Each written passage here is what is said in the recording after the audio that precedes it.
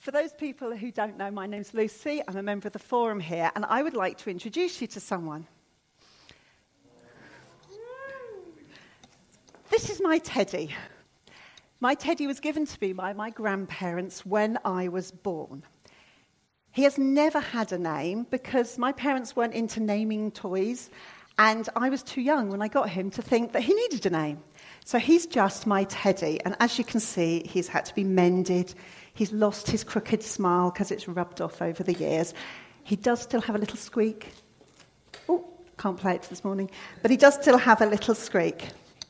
And Teddy, I was never one of those children that took a toy everywhere, but Teddy was always there at night. And as I went away to school trips, Teddy would come with me, and all the children would tease me, and then it would get dark and they'd all want to hug him. So I didn't feel too bad about the teasing part. And then you get to adulthood and you're not really supposed to still have your teddy. So I used to put him in my suitcase and I'd hide him until it was dark. And then I'd get him out when nobody knew. And when I was about 25, I went to a talk given by a missionary. And she got her teddy out. But she didn't call him her teddy. She called him her transitional object. And a transitional object is something that has meaning attached to it, which gives you comfort. So when you're 25, you don't have a teddy, you have a transitional object. And in fact, when I got married, my mum presented Teddy with a set of clothes so he wouldn't get cold at night. So this is my teddy. Sometimes, when things are difficult, we want little things to hold onto, like I held on to Teddy. And the passage that I have chosen to speak about is about what do we do when things are difficult? Where do we put our trust? Can I have the next slide, please, Harry? This is from Jeremiah. Now, none of the Old Testament prophets were very popular. Jeremiah, I have read, is the most hated of all the Old Testament prophets. Mark talked last week about being picked last for sports. Jeremiah would have been left on the side. Nobody would have picked him. They hated him because he was telling Israel to repent. He was telling Israel that the Babylonians are going to come and take you away if you don't turn back to God. And Israel didn't want to listen. And when the Babylonians did indeed turn up, Jeremiah started saying, they're God's instruments, you need to give in to them, and got called a traitor. So this is the context in which he is writing his words. At the beginning of Jeremiah, it says, "For my people have done two evil things." This is God speaking. "They have abandoned me, the fountain of living water, and they have dug for themselves cracked cisterns that can hold no water at all." And it's in that context that the passage starts. Those who put their trust in mere humans, who rely on human strength and turn their hearts away from God, they are like stunted shrubs in the desert with no hope for the future. Humans are mere, they are small, they are insignificant. Other translations talks about humans as being weak or frail. If you're going to rely on the strength of something that is weak and frail, you are going to end up like a stunted shrub. The shrub that Jeremiah is talking about is called a tamarisk bush, and when it grows in the desert, the roots only go into the topsoil, so they don't reach down into the water that is stored in times of drought. And because they have only got the topsoil water, they can't grow very tall, so they become stunted. People who are putting their strength in humans don't have any hope for the future, because how can we as humans know what's going on in the future? They live in a barren wilderness, in an uninhabited, salty land. This is a land that is fruitless, where you are thirsty. Do you see the but, though, just before I depress everybody? But. When you see but in human terms, it's often in the context of things like, "I'm sorry I shouted at you, but you were really annoying." And the but is negating what goes first. It's excusing it. It's saying, well, I was justified in shouting because you were annoying. It's not really an apology in those cases. But when you see but in Scripture, God is not negating anything. God is bringing intervention. He is bringing life. Can I have the next slide, please, Harry? But blessed are those who trust in the Lord, have made the Lord their hope and their confidence. They are like trees planted along the riverbank with roots that reach deep into the water. Such trees are not bothered by the heat or worried by long months of drought. Their leaves stay green and they never stop producing fruit. And this is the passage I want to stay on for a bit. Not the striving land in the wilderness trying to bring fruit from a place with no water. I want to talk about this. Blessed are those who trust in the Lord. If you notice, the word Lord is in capitals. There are two translations in the Bible of Lord. One is a capital L and small letters, and that is a translation of the word Adonai, which literally means Lord. But if you see Lord in all capitals, that is not talking about the name Lord. That is talking about the name that God revealed to Moses at the burning bush, where Moses said, "Who are you?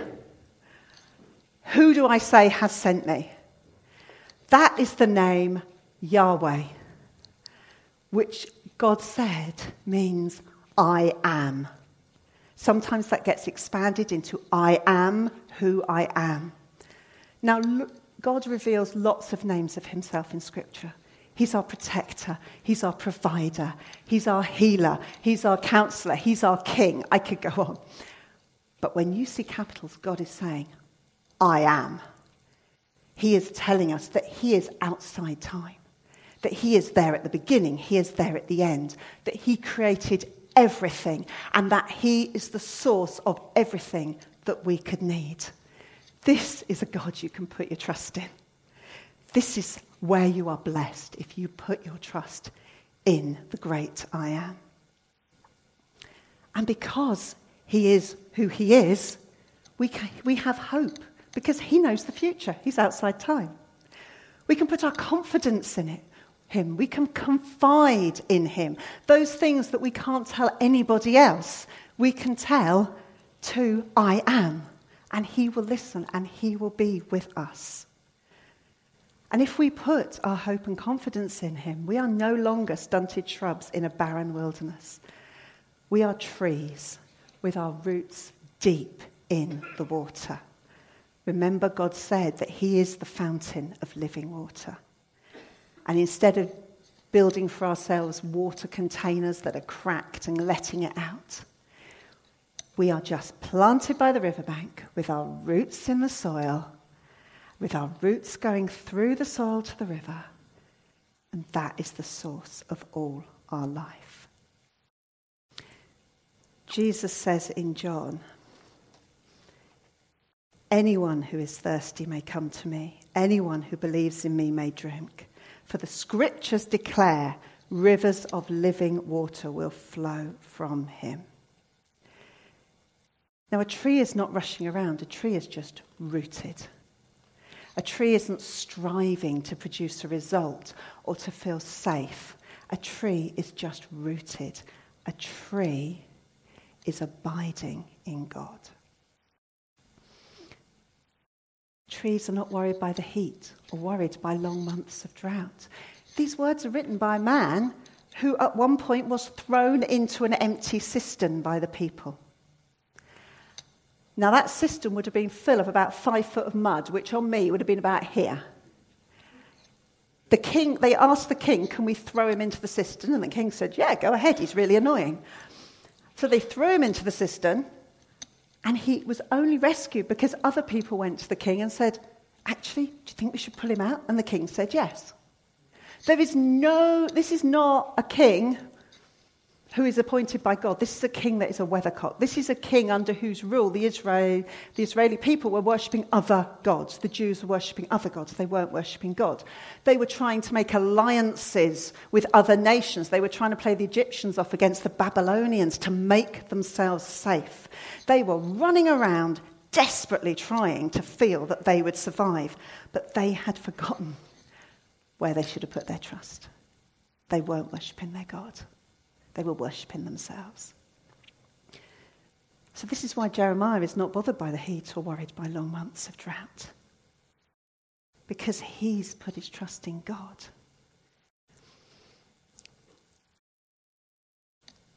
At one point he says to God, "Your words came and I ate them. They were my joy and my heart's delight." I love that. He was fed by God constantly, like a tree by the river. And no matter what we're going through, if we put our trust in God, we're never going to stop feeling green and producing fruit. So what is the key to that, though? The key is in the word but. The key is in who God is to us.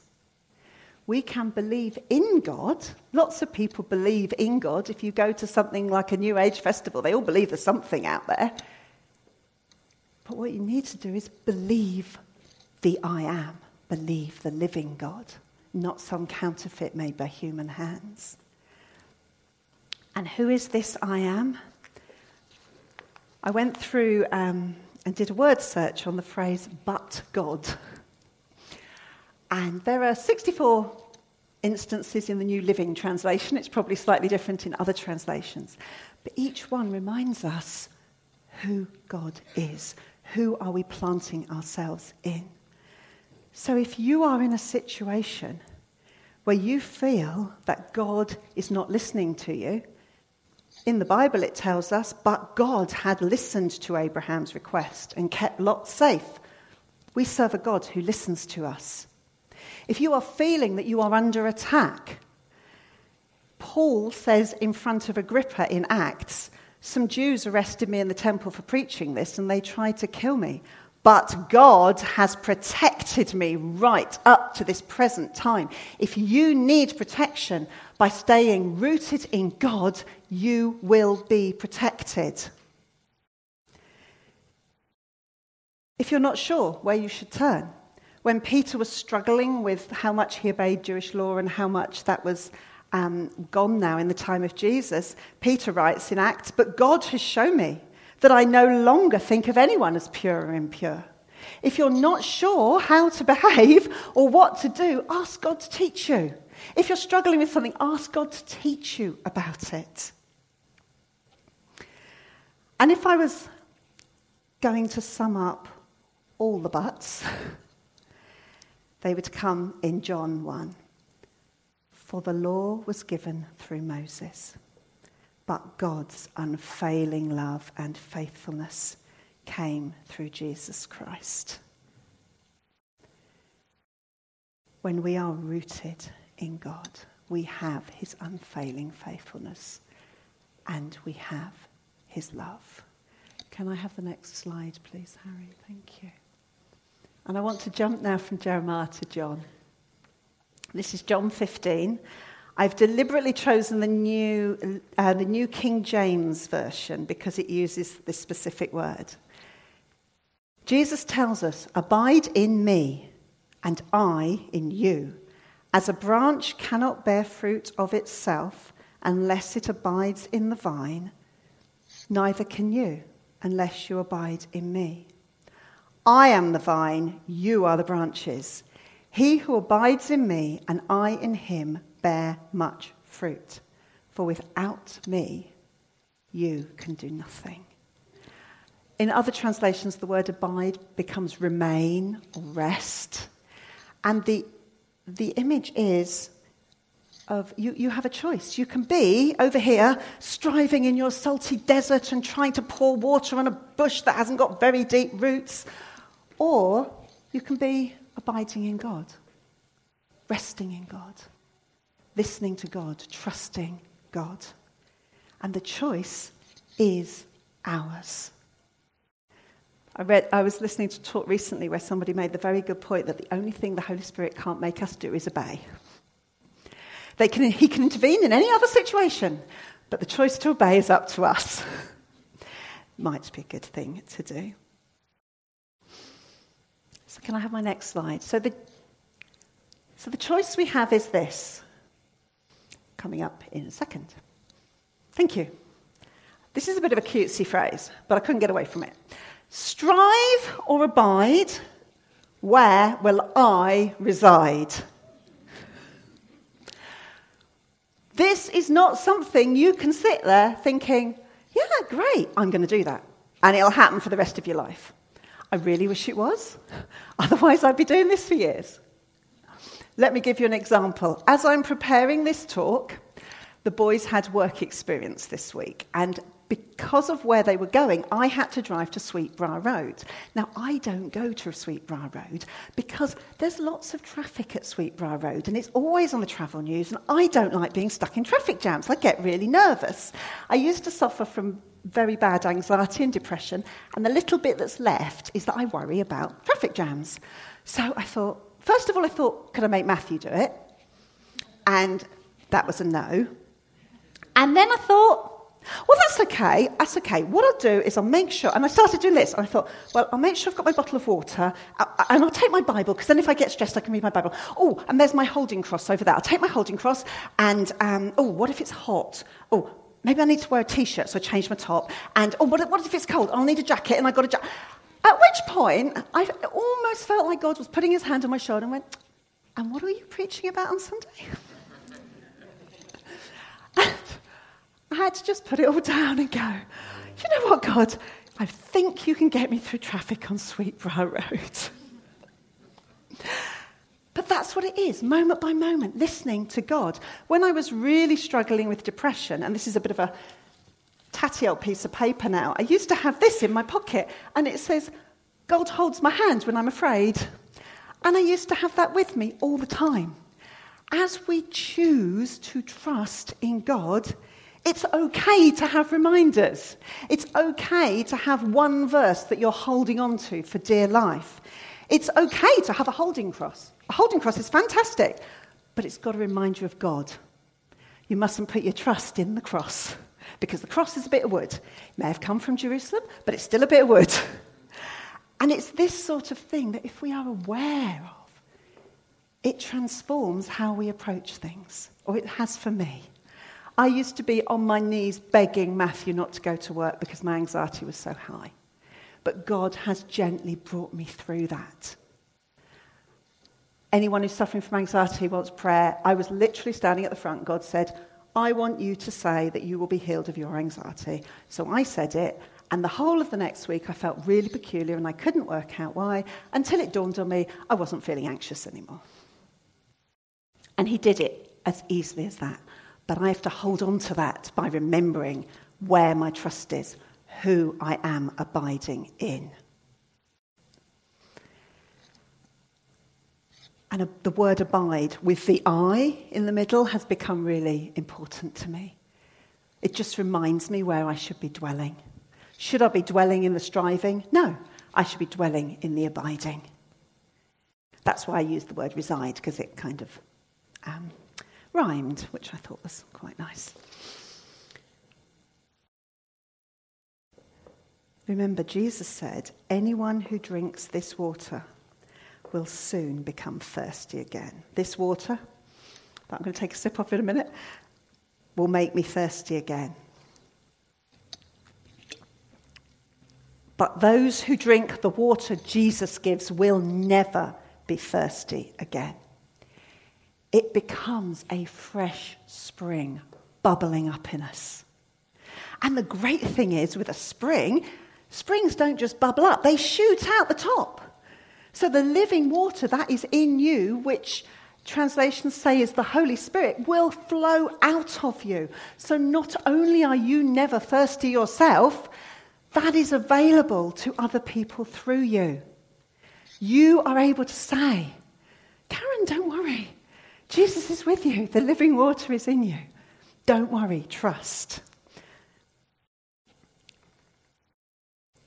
I talked earlier about Yahweh, the special name of God. To the Jewish people over the years, that name became so sacred they never say it.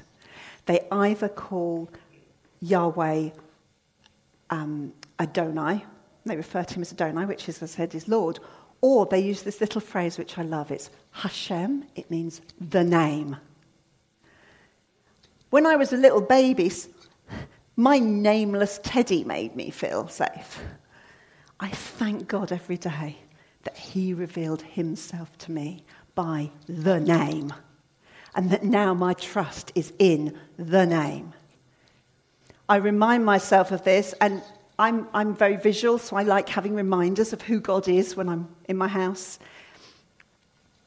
This reminds me of who the name is.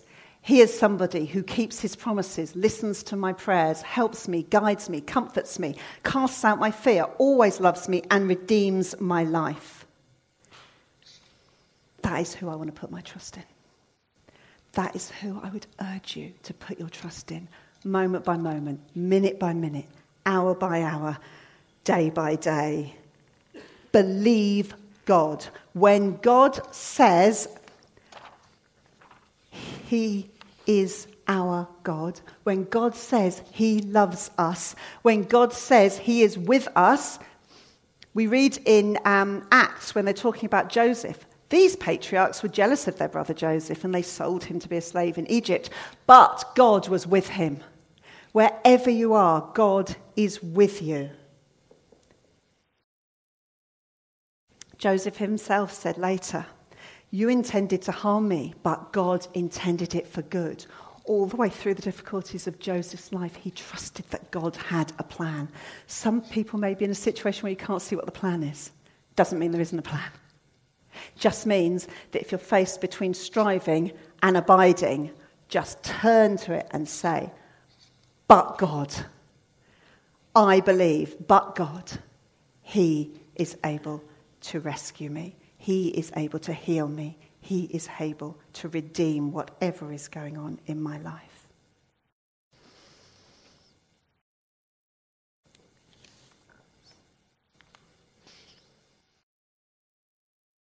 Isaiah calls us great oaks planted for God's glory. Isaiah also says that he will make rivers in the dry wasteland so that God's chosen people can be refreshed. If you feel like you're in a bit of a wasteland, ask God to send you a river.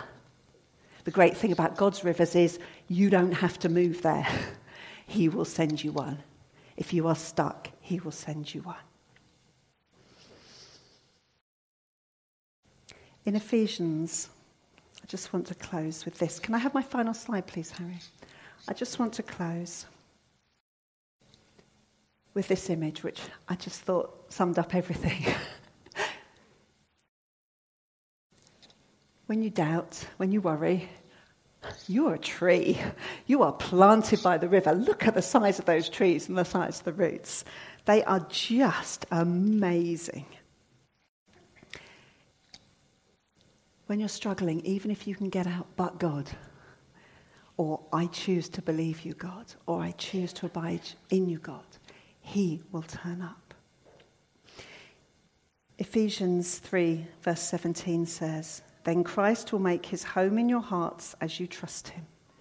Your roots will grow down into God's love and keep you strong." This is an image of someone whose roots are in God's love. I know it's a tree, but go with me. This is an image of somebody whose roots are in God's love and who is being kept strong. We are more fruitful in God than we are alone. And it may be that you don't know Jesus. Maybe you've never made a decision that I'm going to trust God. I'm going to believe what God says. It's easy to believe in God, some nebulous God around. But we need to make a choice to believe him. Because if you believe him, he'll be there in the wilderness as well as the fruit. And there's a prayer that we say almost every week. If I can hurry it up, please, Harry. Thank you. I've been a Christian a long time, but I love saying this prayer because what it does is it reminds me of where my trust is. Reminds me of Hashem, who I put my trust in, where I abide. And what I would like us to do is to just say it together to remind us of where our trust is. So, dear Lord Jesus, I need you. I need your grace to forgive me and your love to change me. Thank you for dying on the cross for me. Please forgive me for the sin in my life. I accept you as my Lord and Saviour. With your help, I will live my life for you. Amen. Joe, can I have you? Thank you. If you've never made a decision to believe God and you want to make one today, please come and talk to me afterwards. Talk to Karen, talk to Tim, talk to somebody. Because I can honestly say that my life has been a bit up and down, but without God, I don't know where I'd be now. Without choosing God every day. Can the band come up, please?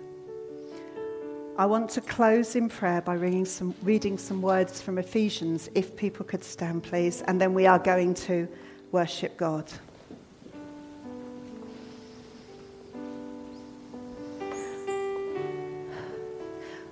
I pray that from his glorious, unlimited resources, he will empower you with inner strength through his Spirit. Then Christ Jesus will make his home in your hearts as you trust in him. Your roots will grow down into God's love and keep you strong. And may we all have the power to understand, as all God's people should, how wide, how long, how high, and how deep his love is. May we experience the love of Christ that is too great to understand fully. Then we will be made complete with all the fullness of life and power that comes from God. Amen.